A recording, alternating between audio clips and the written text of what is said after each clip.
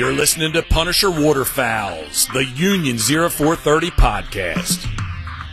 Brought to you by Real Geese Decoys, the most technologically advanced silhouette decoy on the market. First Light, the best hunting gear on the planet. Go farther, stay longer. And Ducklander Calls, tradition, education, and quality. Built to hunt. Hey, everybody. Welcome back to the Union 0430. Yeah, check it out. I'm pretty sure this is the first time we've had a special guest host come on. So, everybody, you all know Brian Ellithorpe. He's been on the show a bunch of times. And I got to tell you, Brian, the last time you were on the show and you made a statement saying, I think I'm getting up close to getting tied with Jeff Coates for most appearances. I think this is it. Yeah. Well, guess what? And I know Jeff Coates is listening. So guess what? It was like 2 days after that show dropped. I get a message from Jeff Coates. He was like, "Looks like you got to get me back on the show here real soon." And I knew he had listened to the show, and he had said, "There's no way Ellithorpe is beating me." So the end too. I said that at the end. Oh yeah, Jeff listens. He's listening all the way through. So this is Tuesday night. We're recording this show. It'll drop on Monday, so in 6 days. But Thursday night, Jeff wants to come on, so I'm doing a show again Thursday night. So it's funny because now we're going to record the show on Thursday night, and I'll tell him, I'm like, well, if you think you're pulling ahead of Ellithorpe, you're not, because he's got you beat because just barely. Yeah, just barely. So, Brian, thanks so much for coming on. Phil had something that came up, and Mark is actually doing a Christmas party for a search and rescue group that he's with. So neither one of those can make it, and it was a last minute. I called Brian, asked him if he'd jump on, and of course he said yes. He's escaping his kids, so he jumped on. And then, listen, the busiest man in waterfowl, I think, is Corey Fosca, because, buddy,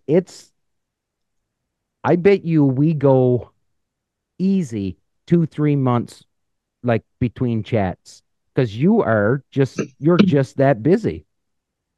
It's pretty crazy. Yeah. It's all self-inflicted. Like I was talking to you and Brian ahead of time, but, I love it. I love my life. It's crazy busy, but I'm blessed with health. And, so like I said, it's all self-inflicted, but we have to drop. But I'm surprised you dropped some pretty late text messages, and you know that I'm a night owl working. So we usually have some late conversations via text late at night, Yeah. But good to be back on with you guys. No, buddy, I appreciate it so much. And I know you've been busy, and you know what? That's, we're coming up onto a special part of the year, with Christmas, and it seems like around the Christmas time, that's, the common theme around Christmas is family and getting together and being thankful and stuff. And I know you guys had just celebrated American Thanksgiving there not very long ago, and the whole bit. But with Christmas coming along, you said a really good thing there, Corey, when you said that you're blessed and it's self-inflicted and you're happy and everything. And I think this time of the year, things can get a little bit hectic and with kids and trying to make sure that everything is going to be as special as it possibly can for Christmas and everything. And, sometimes we just got to sit back and take a deep breath and just be happy that, we've got our health and because there are some people out there that's, they're struggling and things aren't as good as what they wish it could be. And, time to appreciate the good in life, and it doesn't, and Lord knows it's not always going to be good. There's going to be rough patches, but enjoy the good when it comes, I guess, is what I'm getting at. Absolutely. And kind of got you can make what you can of it. You can get down in the dumps and get bummed out, or keep your head up and surround yourself with like-minded people. And absolutely. And at the end of the day, like I said, we're blessed with our health and just, roof over our heads, and people are definitely worse off than we are. Right. So, absolutely. I definitely recognize that. So, so we're going to kick this off well, actually, I got a couple things I got to do because I've been horrible at this, and Brian tells me I got to do it, and everybody else tells me that I've got to do it. So I've got to put the plug out. So if everybody, whoever's listening or whoever is watching, please like and subscribe to channel if it's on the podcast or if it's on the YouTube channel. Subscribe, like, it means a ton to me that you're subscribing and liking, and it makes me feel like you actually care about me, and that's very, very important. So thanks for that. Like I said, we've got a great show.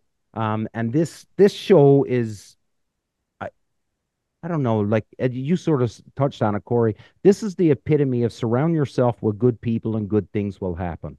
Um, Corey, Yeah. you've been a huge supporter of Punisher Waterfowl ever since we've known you, and you've always backed us, and I'll send you messages sometimes with some crazy whacked out ideas, and I'm like, hey, I want to do this. Do you think you could get behind it? And then, well, yeah, but so there's yeses and there's nos, and there's good reasons for the nos and good reasons for the yeses.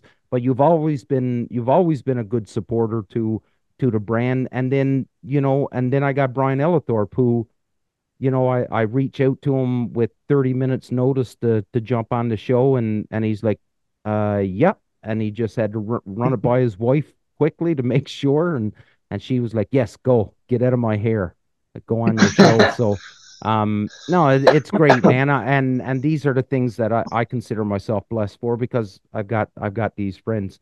But one friend I do want to give a shout out to right now is Lori Ann Horse, who I know listens to the show, who's a good friend. She owns the Canadian Sportswoman Society, which is a huge advocate for ladies in the hunting, fishing world up here in Canada. Huge shout out to her for just being a great friend and checking in on me and making sure everything is all good to go. So thanks, Lori Ann, for being you. Okay, so all that stuff is out of the way. Let's get into the show. We've had a bunch of people message us. Well, I say us, it's me. We've had a bunch of people message me over the last little bit asking about some gear and asking about blind bags and decoys and stuff like that. And Corey, with you coming on, and when we were chatting earlier this week, I had mentioned could you bring on some blind bags, some decoys, talk about some stuff, and I was telling my buddy Trevor Davidson about this, and he goes, listen, when you're talking to the guys from Tanglefree, can you ask them, can they design a blind bag that can hold a cup or a mug or something for my coffee? And I'm honest, I'm happy to tell you, Trevor, that it's coming, but I'm not telling you nothing else about it. But it's coming. Yeah. Sorry, Trevor. We're getting there. No, but hey, real quick though, because Brian brought it up, we did recently launch a backpack last month, and Brian's correct. Right. It does have so that particular item does have the storage capabilities for a coffee mug that you could keep it upright and not spill it all over the place. What backpack? I just ordered it today. What backpack is that's it, like Corey? our newest one. It's just a new backpack. It comes in currently right now. It comes in two patterns, like the Realtree Max 7 and the Mossy Oak Shadowgrass Blaze. But we just launched it, so it's under the. Let me look here real quick, just because I'm. So Brian, you grabbed one today, you said? Yeah, I didn't realize that it just came out, and I was looking for another bag, and I've already got 2 other Tanglefree bags, so I might as well buy a third one. Yeah, right. This one's cool because it's got the shotgun holder that deploys from the bottom. It's got 4 zippered pockets on the sides, but it's got a real big zippered pocket on the top. And I have the other backpack that has like the capability of strapping around a tree, or it's got the the bird hanger on the straps, and I like being able to zipper my stuff. And it's not to say that bag doesn't hold that kind of stuff, but it's just more compact, I think, is what I'm looking for. And so that zipper top will be nice. Yeah, and you're putting a camera in there. Like, it's one thing for a box of shells to fall out versus a camera. Like, so I want that zipper just like you do, right? Exactly, yeah. but we just went pretty simple with it, guys. It's just the Tanglefree backpack. We thought about some different names. Like, look, let's just call it Tanglefree backpack. It kind of is what it is, you know. Yeah. Well, I'm going to So bring it up here right now. yeah, Corey, I don't think you can see Corey. I don't think you can I see what. can Oh, see you it. can? Okay. Mm-hmm. So this is it here right now. Sorry, my Yeah, so I have internet's. the ultimate backpack, and then I have the pit bag too. Okay, Yep. so this The is thing. yeah, go for it, Corey. Sorry, I was just gonna say because like Brian being a user of the ultimate backpack, the thing I found myself being extremely guilty of when using the ultimate backpack is, man, I just would load that thing up with so much stuff that I didn't need. Same. So this thing's almost like, hey man, here's the amount of space you got. Don't be silly. Don't overdo it. Just take what you need. And now all Right. of a sudden you take a third of the stuff and you're fine. It works out just fine, you know? Yeah, and with the with the clips on the top of the ultimate backpack, it leaves a little bit of opening if it was to dump over or something. Which is Yes. it's fine when you're in the panel blinds or you've got it strapped to a tree or you're in a kayak. It kind of gives you a big open top that you can put stuff in and it's easy access, which is great. That's what I really like about it. And then there's pockets on the big pockets on the sides. You can put a thermos in there. I put a Dove Mojo spinner or a Dove Lucky Yeah. Duck on the side, and I can Yeah. just carry stuff like you can put a jerk string in there. I have headphones. I have, you know, all this stuff, lights, and it's easy access. And that's what I really like about it. I just wanted a little zipper and I was browsing and buying some other stuff today. So I picked up a backpack while I was at it. No, it's Well, thank you. I actually like this, and the simple reason why. So I'm like you guys, right? Like if I got space, then it feels like I have to fill it. But this Yeah. here, it just seems like it's just like a compact bag, right? Like it's Yeah. And I use it to travel, like for my one of my carry-ons, because one, yeah, it's a good way to test the product. And absolutely. two, I get to use it when I go someplace. Like if I'm going to Oklahoma at the end of the week, and I'll use that as one of my carry-ons, and then I'll just like, hey, that'll probably be my blind bag because why not, right? Yeah, of Right. course. Well, Yeah, and works out. what better way to test your bags than going through an airport when you're slinging it and throwing it all over the place, right?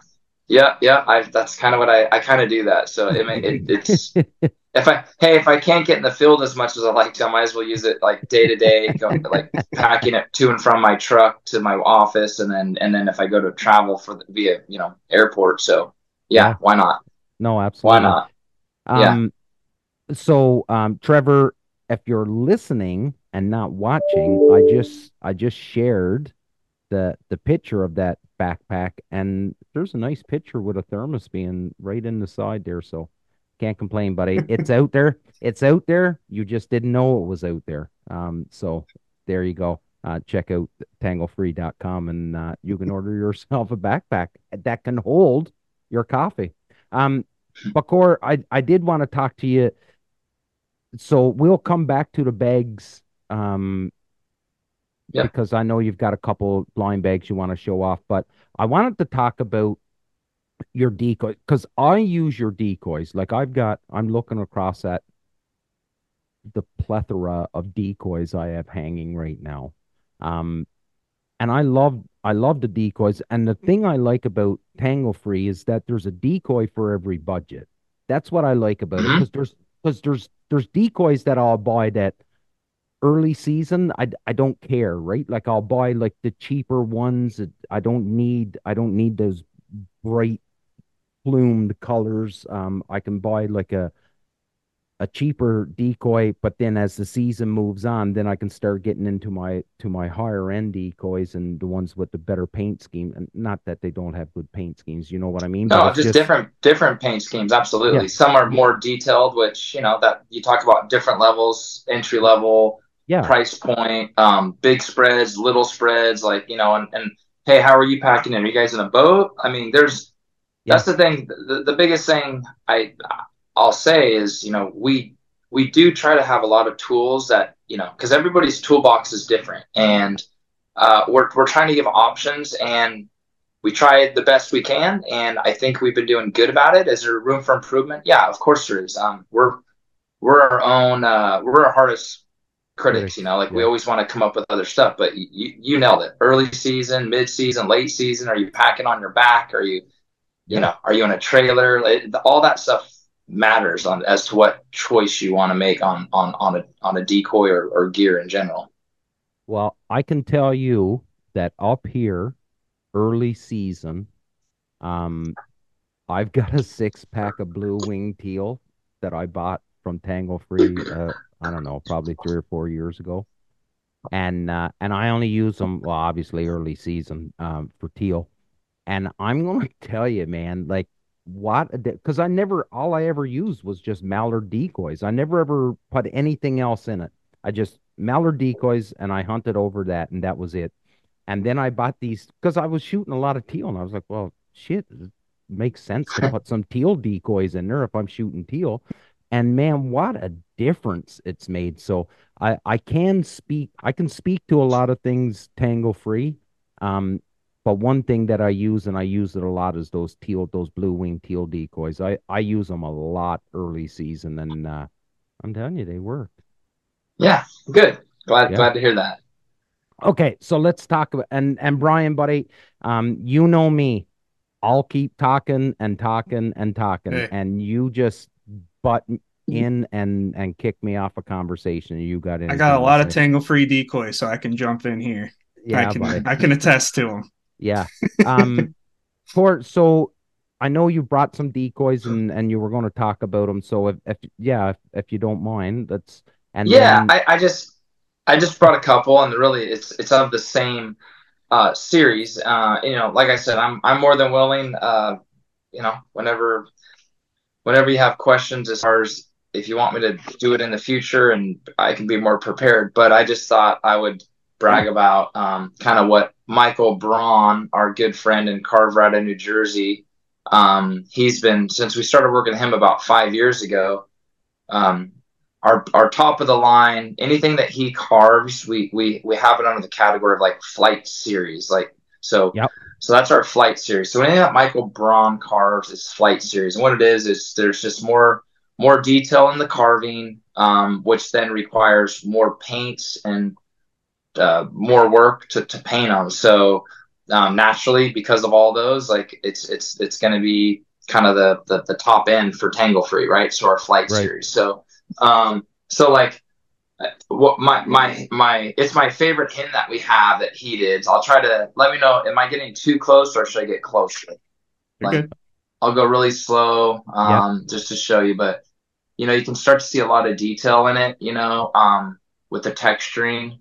Mm-hmm. So our flight series, I think right now to date, we're up to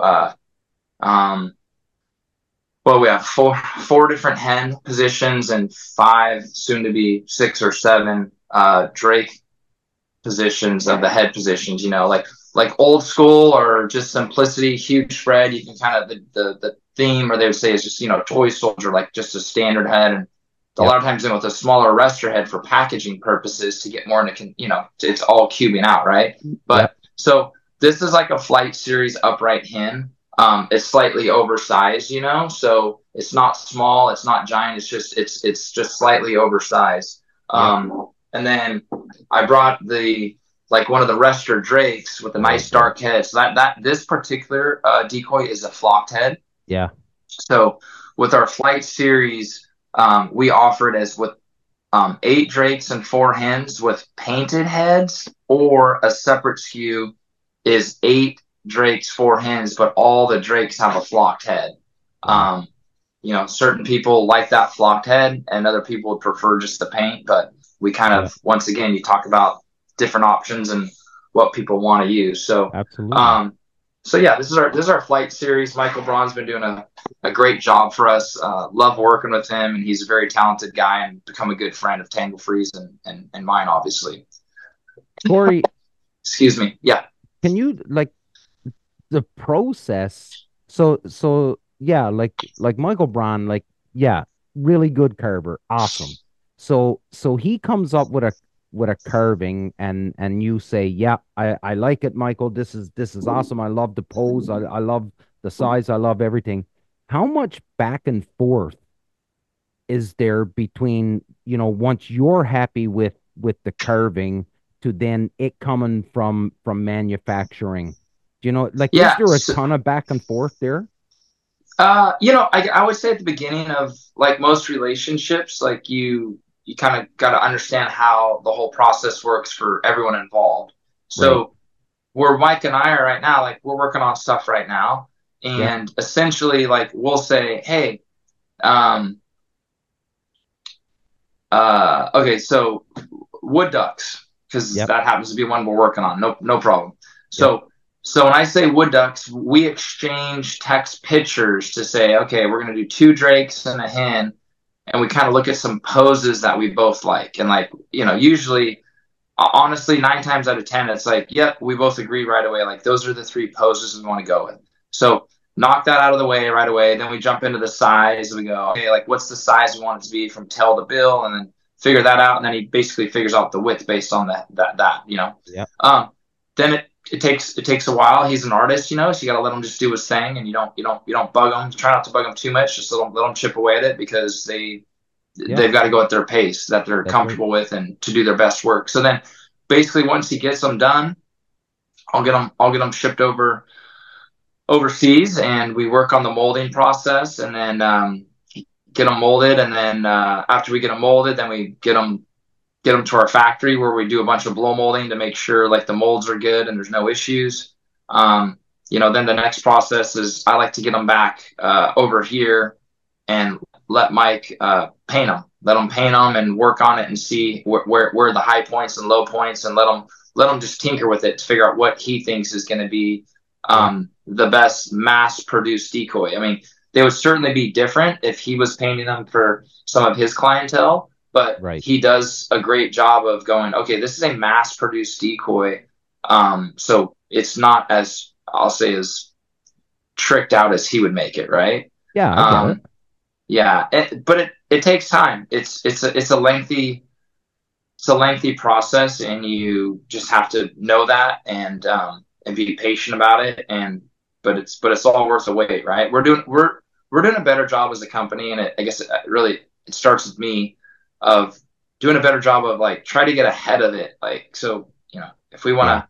If we want to come out with a product for 24, a decoy in particular, like we better have already had it like a year to a year and a half prior, Really?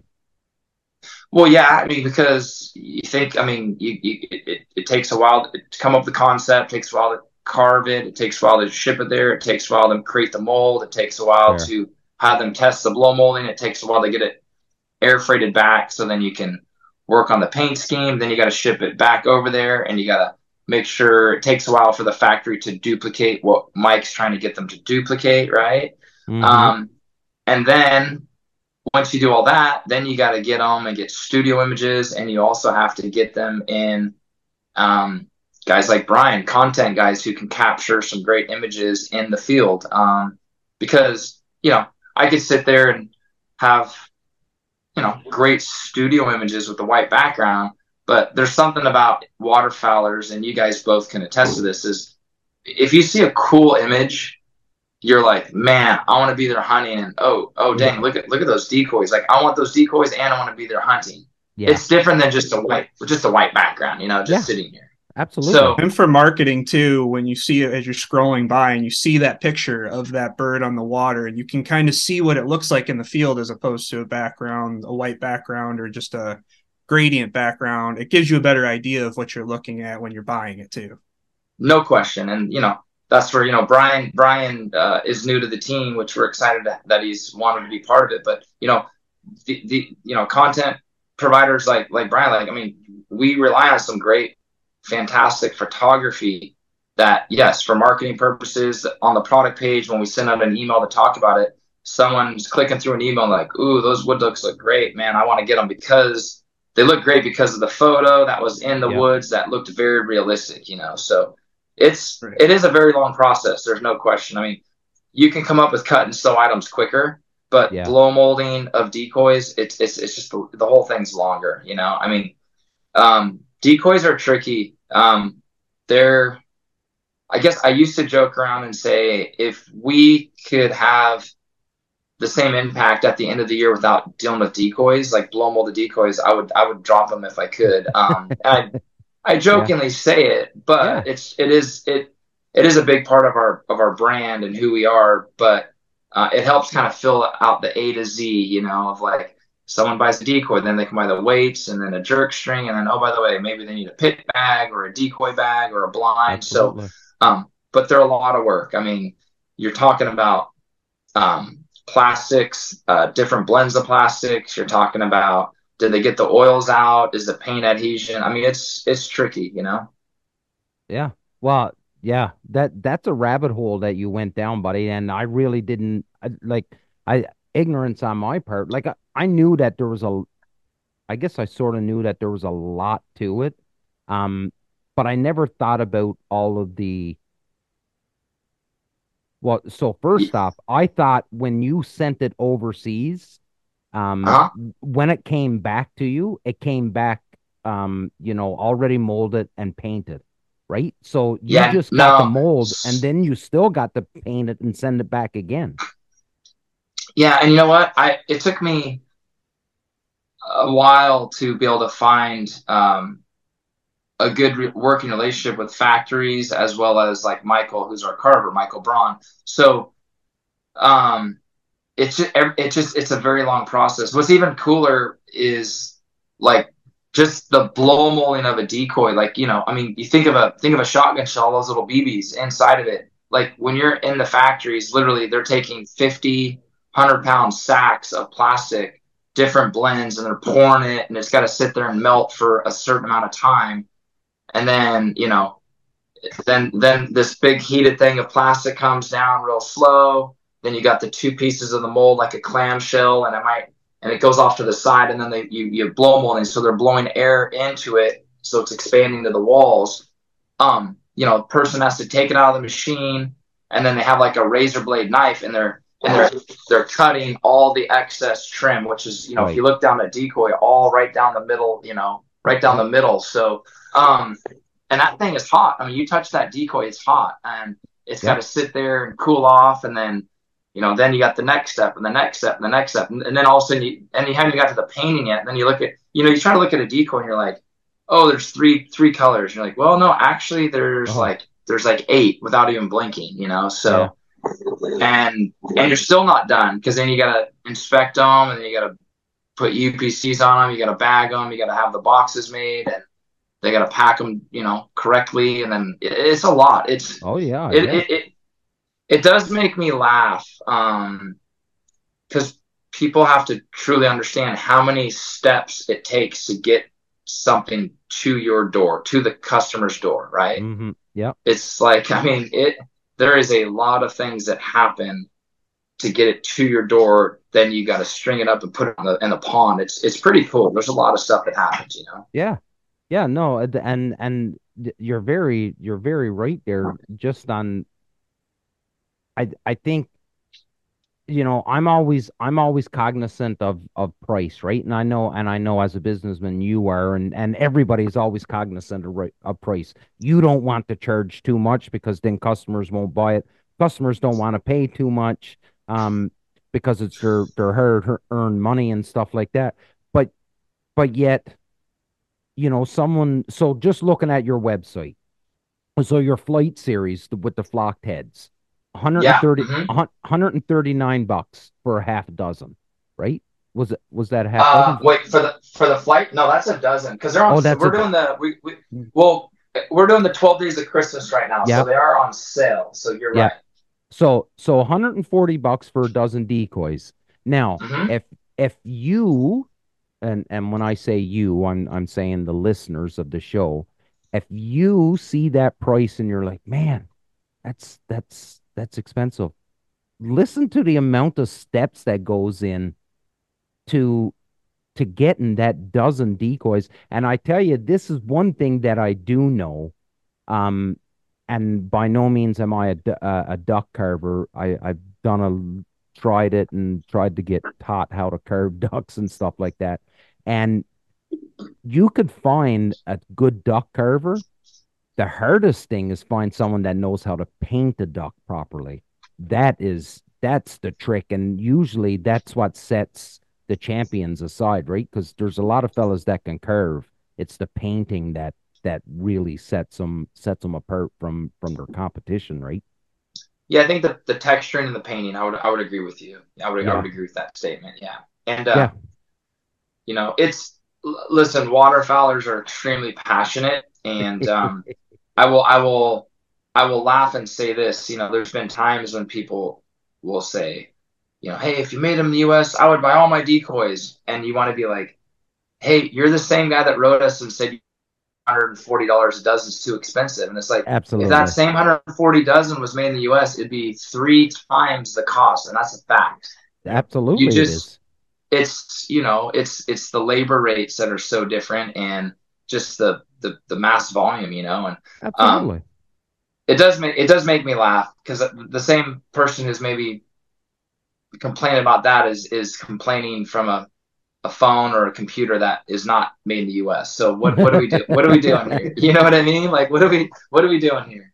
Listen, and I'm not gonna, like, I'm not here to point fingers at anybody or anything, but well, maybe I am. Um, but if that's your comment, in my opinion, you have no interest in buying, because if that's the thing that's stopping you from making a purchase in today's world, right? Like Uh-huh. you just brought it up, the computers, the phones, the amount of stuff that's sold on Amazon. If you think any of that stuff is made in North America, you're st- really Yeah. mistaken. So like you really don't have a leg to stand on when your TV, everything is made overseas. Like the amount of stuff that's made in North America these days is nil, Yeah. And and and it's it's very expensive. unfortunate. Yeah. Let me be very clear. Like, if I would love nothing more, I would love nothing more. It'd be fantastic. It'd be incredible. It just, unfortunately, right now and previous years, it's just not. It's not realistic. It's Yeah. just not. I Yeah. mean, there's a few brands that are made in the U.S., and look, they get absolute top dollar, and they should. I mean, they Hmm. should, because everything's so different. About Yeah. the process and the pay scale. So Yeah. it's it's It all economies of scale.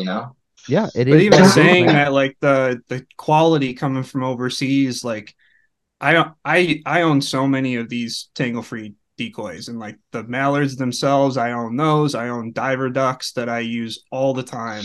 And like the blend that you guys use on these decoys, they withstand a lot of abuse. Like, I have buffle heads that we have blasted, and I don't have a single BB that has penetrated to the foam. And that's another step too that goes into the diver decoys, is that you have to foam fill them. Yeah. Have to. Mm-hmm. You guys do, It and kind just of like a that. no-brainer, right, Brian? I mean, you kind Yeah, of have to. Yeah.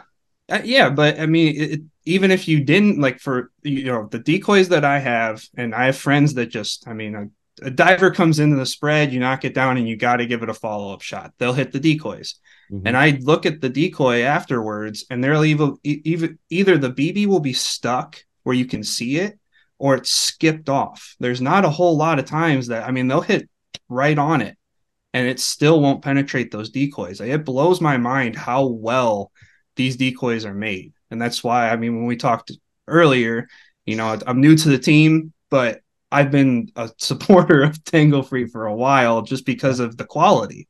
Yeah. Yeah. Yeah. No, and I appreciate that. And sorry, Damien. The only thing I was going to say is, you look at we could put 8 different competitors' decoys here, and we would all, as truthful waterfowlers, be like, man, those decoys all look really good.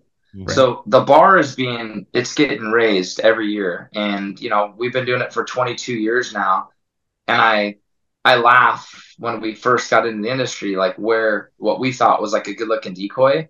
Like, I like wouldn't be caught dead with it right now, because I'm like, oh man, like, just recycled plastic, like, only a few colors. But that was like, hey, that was like the entry level. That was what was acceptable, and just like our daily lives. everything is just getting so much better, and easier and faster. So as Yeah. waterfowlers, we're pretty lucky that there's some really, really good product across all channels, from ammunition, to clothing, of course, with how you can stay warm and dry, and then of course decoys and bags. I mean, it's pretty crazy what we have at our fingertips. Yeah. It's funny that you brought up like the original decoys and stuff. Jeff Coates put a video up the other day on his social media, and it was an old video of the Susquehanna. I'm going to say the word wrong. The Susquehanna Flats, up Oh, around okay. the Chesapeake Bay, and it was Hmm. looking at like the goose floaters and stuff. And this is in the days of punt guns and stuff like that, right? And I'm just looking at the decoys in this video, and I'm just like amazed. These fellas were just destroying birds over these decoys.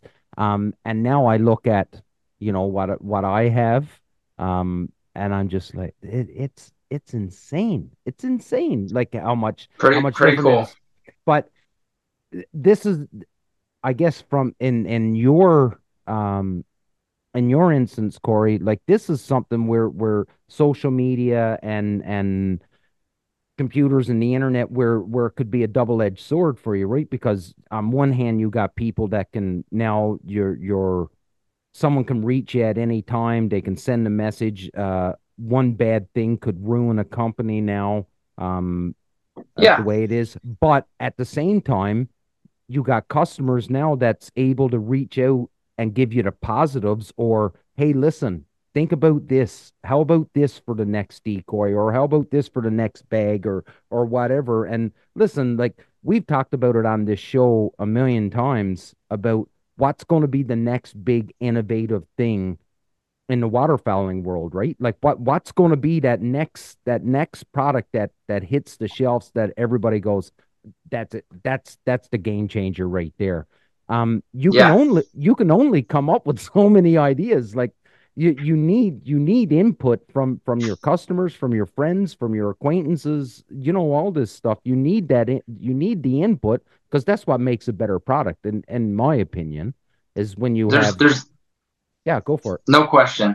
Yeah, there's no question. I mean, I think, you talk about the power of computers and internet and social media. You know, right now I mean, we've been going like gangbusters, right? So our customer service is fielding calls like all day long, like through the weekend and late into the night. I think, I talked about waterfowlers being passionate, and they're passionate about a lot of stuff. And, you know, my sister, who's a business partner, she works with a few of the other people here on the customer service, and it's hard because you take things personal, because Yeah, we are a family based business, and it's important to us. Like, we do work hard, and we want to try to make things right. Um, there was a post the other day where a guy jumped on, and on a Facebook, there was an ad, and he jumped on and made a complaint about something. So then I caught wind of it. So I went back to my sister and another person, and we tried looking. And what was interesting is he went online and made a post at 1:10. So he complained about a situation. He didn't reach out to us until 1:30. And you're like, wait a second. yeah, You went to the public forum to complain before you even we didn't even have a chance to talk to you. yeah, So we then looked, and my sister got back to him and said, hey, she didn't even talk about that, but she said, hey, I noticed you reached out. I saw that, someone responded to you, and it was 4 hours later, and it was literally a couple days after like Cyber Monday. I mean, just yeah, crazy, right? So it yeah, was 4 hours. Super cool. The guy totally owned it, which was awesome. I tipped my hat to him, and he said, hey, you know what? I'm sorry. I got mad. It wasn't your fault. He was mad at UPS. Like, UPS didn't get him all the shipments, and it's like, well, heck, we don't know. We can't do that. yeah, So, but it was really cool that he actually owned it. He was like, oh, I was frustrated. It's like, okay, awesome, because once it leaves our fulfillment center, I mean, you get the email that says, here's your tracking number. It's out of our control. We can track it. We can try to check with UPS and do all sorts of stuff, but I don't know, stuff happens that is completely out of our control. But that same passionate waterfowler is the guy that's going to see a cool picture that a guy like Brian takes, a content provider, and go, man, I want to have that. I want to have that product. So we have to work through it, and we do. But our biggest thing is we just want the opportunity to try to help solve a problem, you know? Yeah. So yeah, it all works out. No, but I think that's the common goal and the reason behind customer service, right? Is because you don't want people mad at your product. You want your Well, customers to be happy, right? Like I, that's well, just I, yeah, I go for it. agree, but think of it this way. Like think of if the three of us sat here and tried to think of a few scenarios, okay? We don't need to name brands, Yeah, but let's say if okay here, what if we at Tanglefree outsourced to a call center? yeah, So now you're calling to complain about an issue. The person at the call center, truth be told, they don't give two shits about Tanglefree. They no, care about when do they get off and how much, what are they getting paid. yeah, Everyone here within our business, it's super family oriented.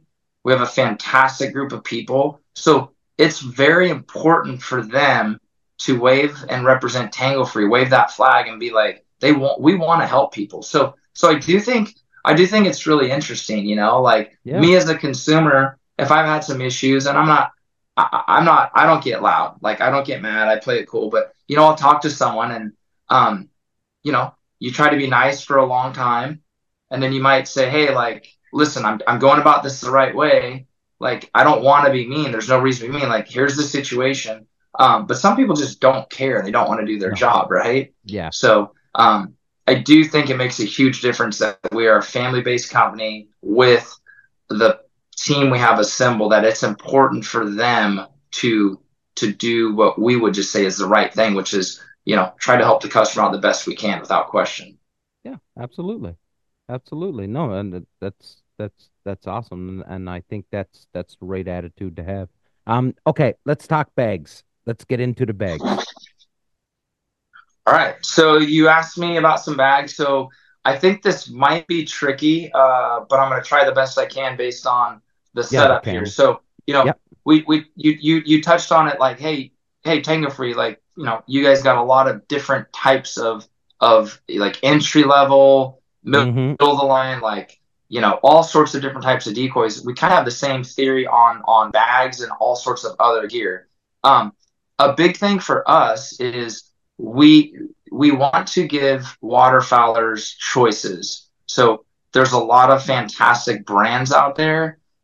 There's a lot of fantastic camouflage patterns. We try to give our consumers choices of like, do you want to go with, like which is a new, they're new to the waterfowl space. This is their second year. Do they want to go with Realtree like Max 7 because that's what they've been a Realtree person for 25 years. So there's a lot of different choices. Just a very this right here, this pit bag, blind bag, pit bag, there's a lot of them out there in the market. And honestly, there's not a lot of difference between a lot of the brands, truth be told. There's, clearly you got the logo. Everyone's logo is going to be different. They might end some different color schemes, but for the most part, I mean, some of the differences you might see is the types of materials that they use. Like, there's, you could touch a bag and feel like, oh man, I think that thing's built really well. And okay, maybe that's a 600D by 600D material, which means Yep. like the material going this way, horizontal and vertical. Yep. If you grabbed another bag and you're like, oh, that doesn't feel like that. So those are all people's choices, and it's all good, right? So Yep. this pit bag, very very like I said, very common in the waterfowl space. I mean, you've got your adjustable shoulder strap here. You can detach. It's going to be hard, and I apologize, but you can Yep. detach these if for some reason you wanted. You do have a couple carrying handles that could get velcroed. I threw on a carabiner just here. I think waterfowlers can always have a couple carabiners laying around. It seems to always help. You never Yeah. know. Yeah. I didn't even. You asked me earlier if I brought my own bag. It's like no, I that's at my house, but still got the tag on it. But right here, you could easily put like a vest or something. That's where my dog vest goes. There we go. I just threw a duck strap on here. I figured I could just show, hey, you can tuck a duck strap in there. Thermos fits really well too, Trevor. Exactly. But see, I'm going to show mine. This is mine, but Logan Williamson, or please do not judge me because my bag is in Optifade, and I just haven't got around to getting the type of. But that bag. So, and I want to touch on it because I don't know if you will, Corey, and I'm not trying to steal your thunder, but the one thing about that particular bag, and this is the only blind bag that I have from Tanglefree, but the hardware on that bag, that's what I like about it. It's steel buckles, it's steel clamps or hasps. You know what I mean? Like it's not going to freeze and break on you in the wintertime. And I've had that happen to me, and it's not fun. So yeah, go for it, buddy. Yeah, no, I'm with you. So, you asked me to bring a couple bags. So I wanted to show a couple variations. So this particular bag we do offer in 5 or 6 different patterns, right? Mm-hmm. Now, you're probably referring to this bag, which is, we call it a go-to bag. This one, it does have there's some differences which I'll get into here in a little bit. I'm gonna put it on the ground just because of space, but we would like to do most of our bags with metal buckles, from a 12 slot bag to a layout blind to a panel blind. It becomes it's a tricky one, and I know I'm kind of sounding wishy-washy. I'm not trying to, but it's tricky because for every metal component, it's significantly more of a cost. And what happens is when something's, even if you do all metal buckles and let's just say it's $10 more. So the general masses might say, oh, well, just charge me $10 more at retail, but it doesn't work that way. Depending on how it's imported in, you might pay 20% duty and then 30% tariff. So now it's not $10 more, it's $10 more of your base cost times 50%. So it's very tricky, because then it's like, now you're pricing yourself out of the game. So you can tell people all day long, hey, and by the way, this bag doesn't, just so we know, you can tell people all day long, well, hey, it's more expensive because there's 6 different metal buckles, and someone's gonna be like, I don't care. But it's a tricky one. It's very I don't have the answer for it. I don't have the answer. My bag has metal buckles. This one has metal. I believe you. Which I can't see what it is. Yeah, because my bag has. So I don't know which one this is. That happens to be with a different pattern. We did some different things with that. So yeah, but like I said, we listen. We take tons of feedback from very very respectable people, like from the Sean Stalls of the world to all of our promotional staffers who, use the product, beat it up, talk about it. And like, we try to hear feedback, and we try to hear feedback from our customers and guides and outfitters, because if we do hear something continuously, we're like, hey, we got to make the change. Like, we have to make that improvement because we need to put out great product, Yeah. So, hey, just get in this bag, real simple. You've got some capabilities to, like, zippers here to put stuff in here, like a hunting license or something very small. You could put your lanyard in there possibly. So that's like I said, nothing super crazy here. Then you've got a handle here, a couple zippers, and a magnetic closure. So then you open it up to get in there. And I just grabbed a few things, like obviously grabbed a box of shells, threw a beanie in there. I'm a big beanie guy. I like to keep my ears warm, but also protect them. I've got bad ears, so got a jerk string there, and then I just grabbed a lanyard. There's no calls on, of course, and then you do have this pocket here, which I threw in. It's always great. I put my wallet and my keys just to make sure that that stays zippered up. But really nothing crazy about it other than the fact that, hey, it's in Taifa, First Light Taifa. There's another little, there's a lot of little bells and whistles. There's another little pouch right here you could put in something small, and then as well as the pocket on this side of the bag and on this side of the bag as well. So, I certainly realize that consumers have a choice, and they're gonna gravitate towards a brand, and I certainly respect that, and I don't try to change it. Given the opportunity, what we would hope is someone's like, I really love that pattern, First Light Taifa, so we can offer it. They can buy it, and they'll have a great experience, from the website being clean and easy to function to, hey, you know what, I have a question. So they call us, they email us, they're going to get a timely response. They'll talk to a real human being. So we try to build those relationships where they want to come back because of those reasons. So that's, I don't ever want to try to act like we try to create new stuff, but like we talked about a little while ago, like, it's hard. There's a lot of stuff out there. There's a lot of competition, and it's hard to do something different that's not already out there, Yeah. No, it's all good points, and with that bag, so I can tell you and again, going back to that idea of the bigger the bag, the more stuff you think you need to fill in it. That bag is such a low profile that a couple boxes of shells, your lanyard, your wallet, your keys, your license, and I always keep my dog vest in that bungee cord thing up there. That's all I need. But then you say, like, waterfowlers are so passionate and everyone's so different. But then there's guys that want a big bag, so you've got to give them the options. Yeah, like Brian had that ultimate backpack that we talked about earlier. That you can load that thing up. So I do.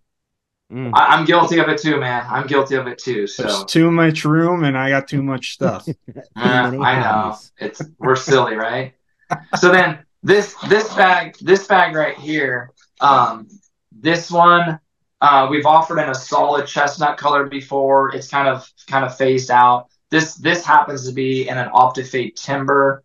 We have it in the Optifade marsh, and then we did it in some Max 5 stuff, which I think we're out of. So this was definitely an innovative bag that we were super proud of. It has a lot of little different features, but if you look at the back, this strap, you could go around a tree to get it up out of the water, off the ground. So you've got that. They also can be tucked away. So, like, if you're not going to use this, you just you can tuck it inside here. Got all the mesh breathable padding back. It's when it comes right down to it, it is a simple bag though.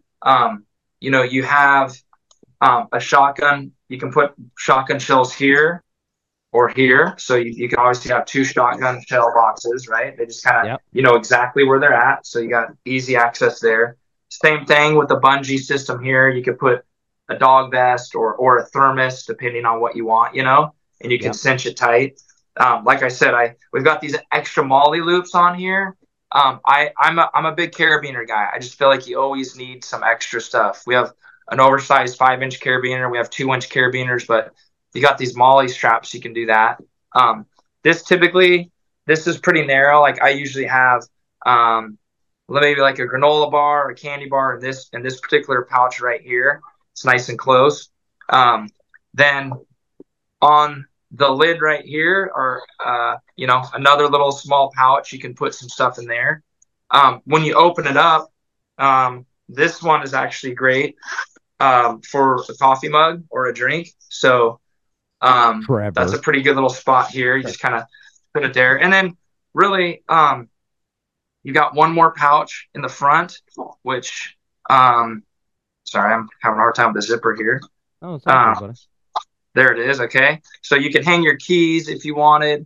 You got your space here. Yeah. You got your space here for some organization. And then really you got your big main pouch right here, which it can come up to here, Yeah. and you can stuff a bunch of stuff in there. There's one more little pouch, and then you can cinch it tight, and then you could flip this, and you do have the adjustable strap on the bottom, especially if you pack it in. You can make that bigger, right? Yeah. And then that way, in case this thing's bulging out, and you got this handle here, so yeah, it's just another option. I think. Yeah, sorry, go for it, buddy. I'm sorry. I was just gonna say, if you're hunting where you want the bag above water, it's great. You can clip that. You can clip that around. The first bag. Hey, if this is low profile, this might be perfect for layout blinds and other scenarios. So there's just different tools. A lot of different choices that guys can come up with that they want to use. Yeah, that's the one thing that it's the bane of our existence is we do have a lot of choices. I don't think that any other pursuit out there has the choices that we have when it comes to gear, decoys, gear. Man, it's just so much. But that bag you just showed, Corey, Eric was on a while back, and Eric showed that bag, Eric Massey, and I believe Mark Vitch from the show here. I think Mark bought that bag, and I'll tell you that in the military, back in the before my time, we had a rucksack, and it was built very similar to that bag.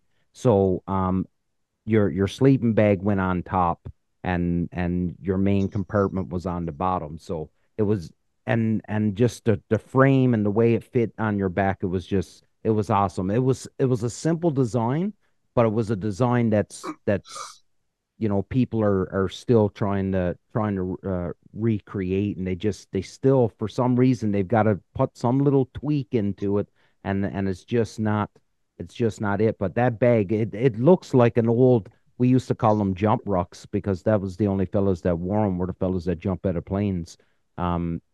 And that's a very similar design. And I think Eric told me that he had talked to a military guy down in the States, and they said the same thing, because the U.S. the airborne, they had a different one than us, but it was still kind of similar. Anyway, that's a tangent. Yeah, and Eric actually played a big part in helping to develop that bag. I don't know if he mentioned that or not, but he was involved from day one, and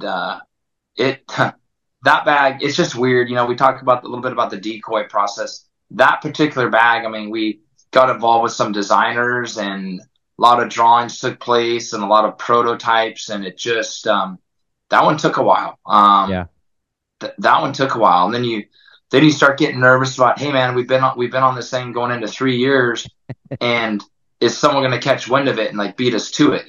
So those thoughts go through your mind. Oh yeah, I had Eric on my show, and we talked about that go bag, and he said that you guys had a lot of discussions with people who make tactical army bags, and that's where a lot of those ideas were bounced off of. And he explained that process, and that it shows in that bag, just all the detail and everything, that all the thought that went into it. And it took a while, obviously, but it paid off. That's a cool thing that you just said, Brian. All the detail. There's a ton of detail in that bag, but if you break that bag down, it is still a very simple design.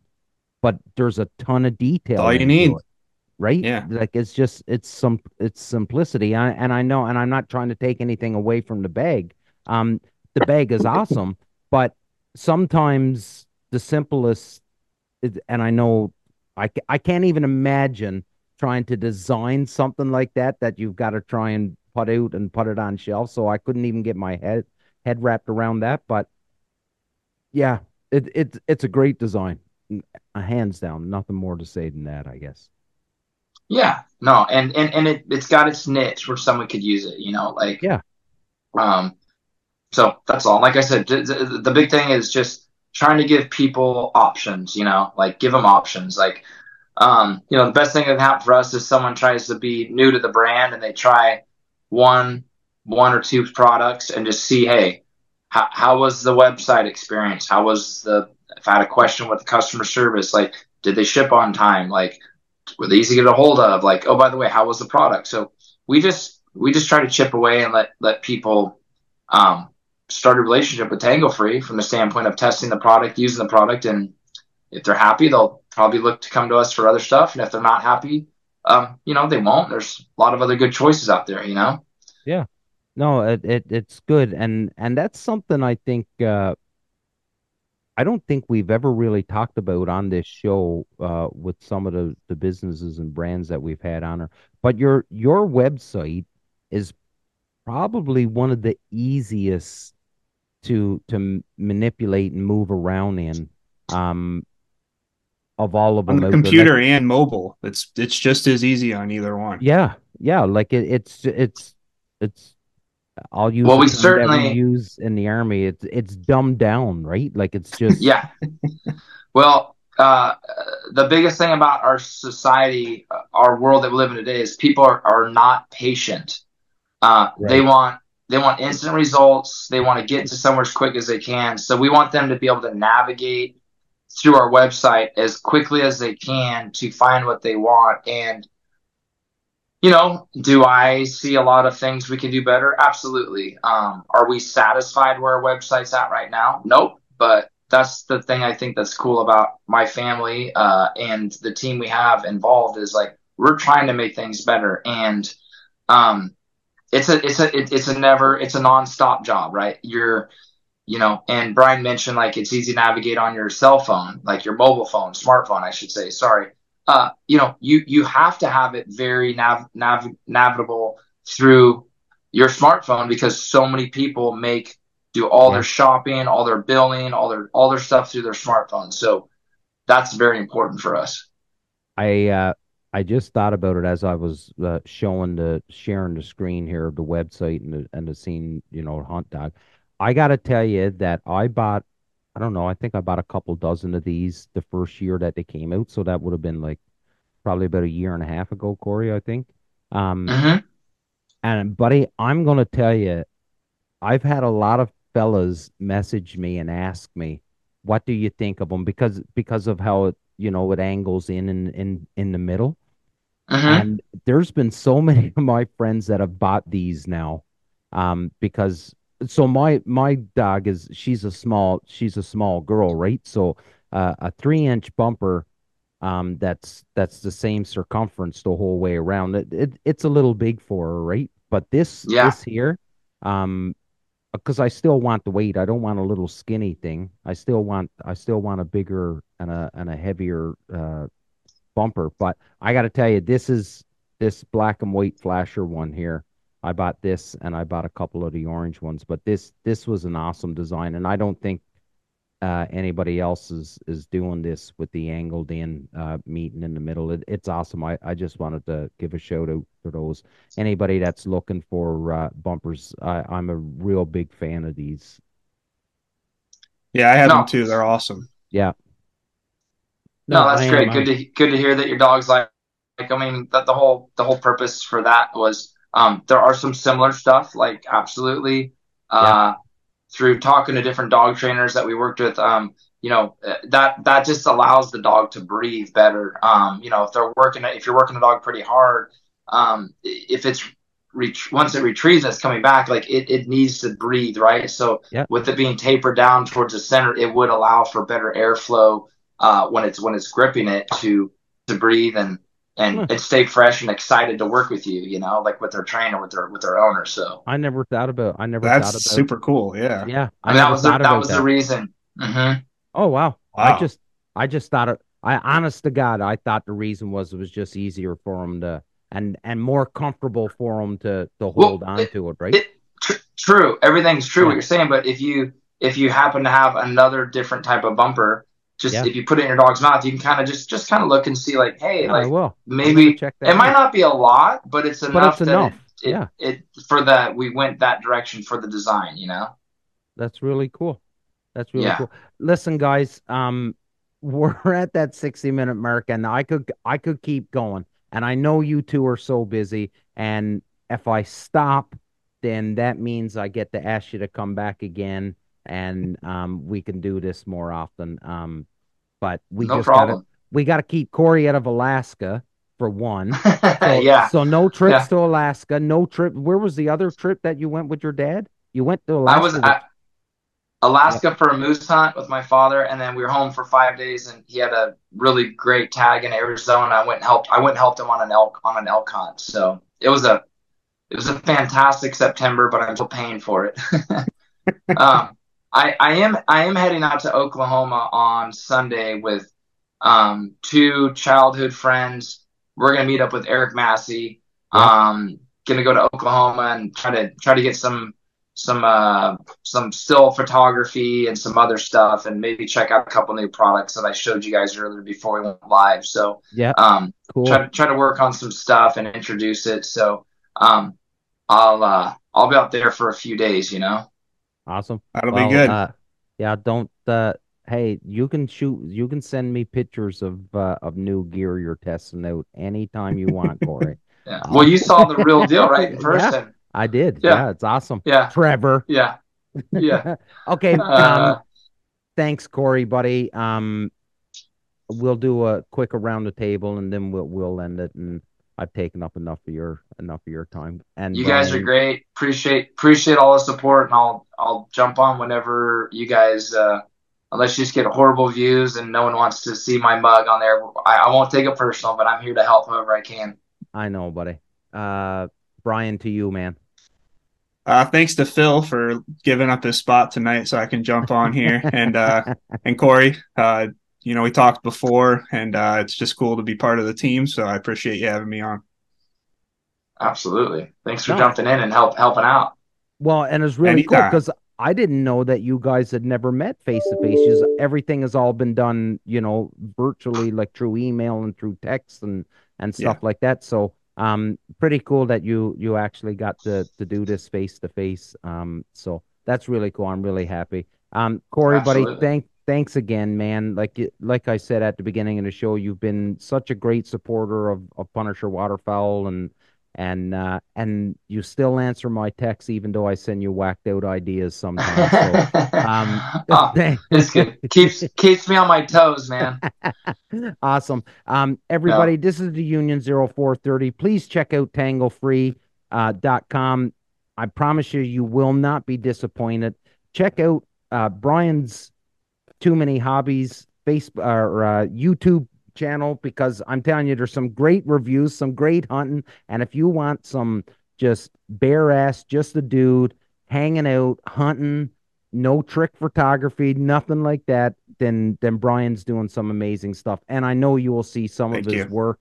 You'll see some of his work coming up here real soon after traveling around with Sean Stahl in the fall. Again, thank you so much to the both of you for coming on. It means more to me than you will ever know. This is the Union 0430. Never pretend to be someone I'm not. I'm not an expert, and neither are the boys, and they'll never pretend. Just a bunch of dudes that love hanging out and talking about duck hunting. Big love. Surround yourself with good people. Until next time.